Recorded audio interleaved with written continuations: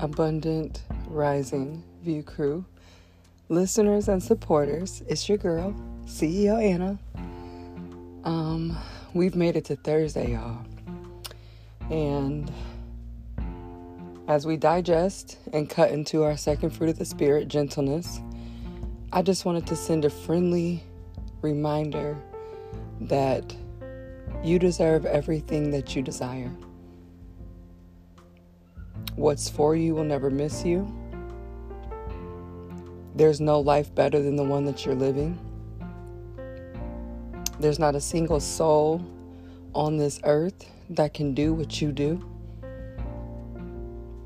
You must take the time to find yourself, learn yourself, love yourself, and levitate yourself.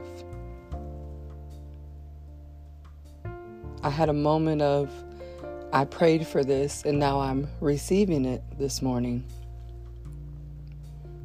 I dropped my youngest off to school and I just kind of sat in my car and I said, Lord, I've waited 4 years for the moment to be able to drop both of my children off at school so that I can be productive with the time that you allow me to have with just myself.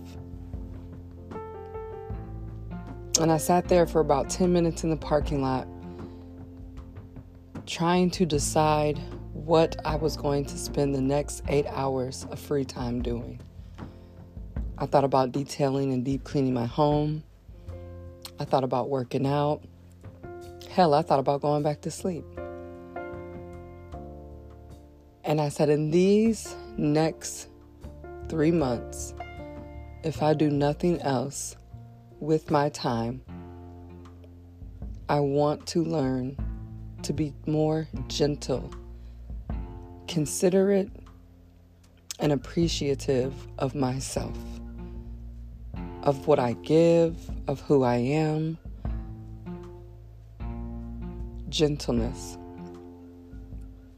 A lot of times when we think of gentle, we think of fragile, but gentleness does not mean fragility. It does not mean that I'm fragile because you have to be gentle with me. You have to be gentle with newborns because they're fragile. They're new. You have to be gentle with flowers because they're fragile and they'll break. But you have to be gentle with self so that you can have a sturdy but strong enough foundation to keep growing. Be gentle with yourself. Allow others to be gentle with you, not because you're fragile, but because the soil has to be soft in order for the roots to continue to grow. A lot of times people think you're weak if you're too gentle. They think you're shy, you're insecure. No. Don't allow others to project their fears or their own characteristics onto you because you choose gentleness.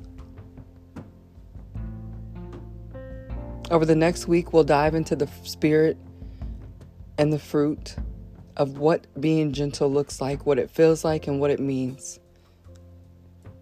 I hope that you have a wonderful Thursday, and I will see you again Saturday, right here on 5051 The Pod.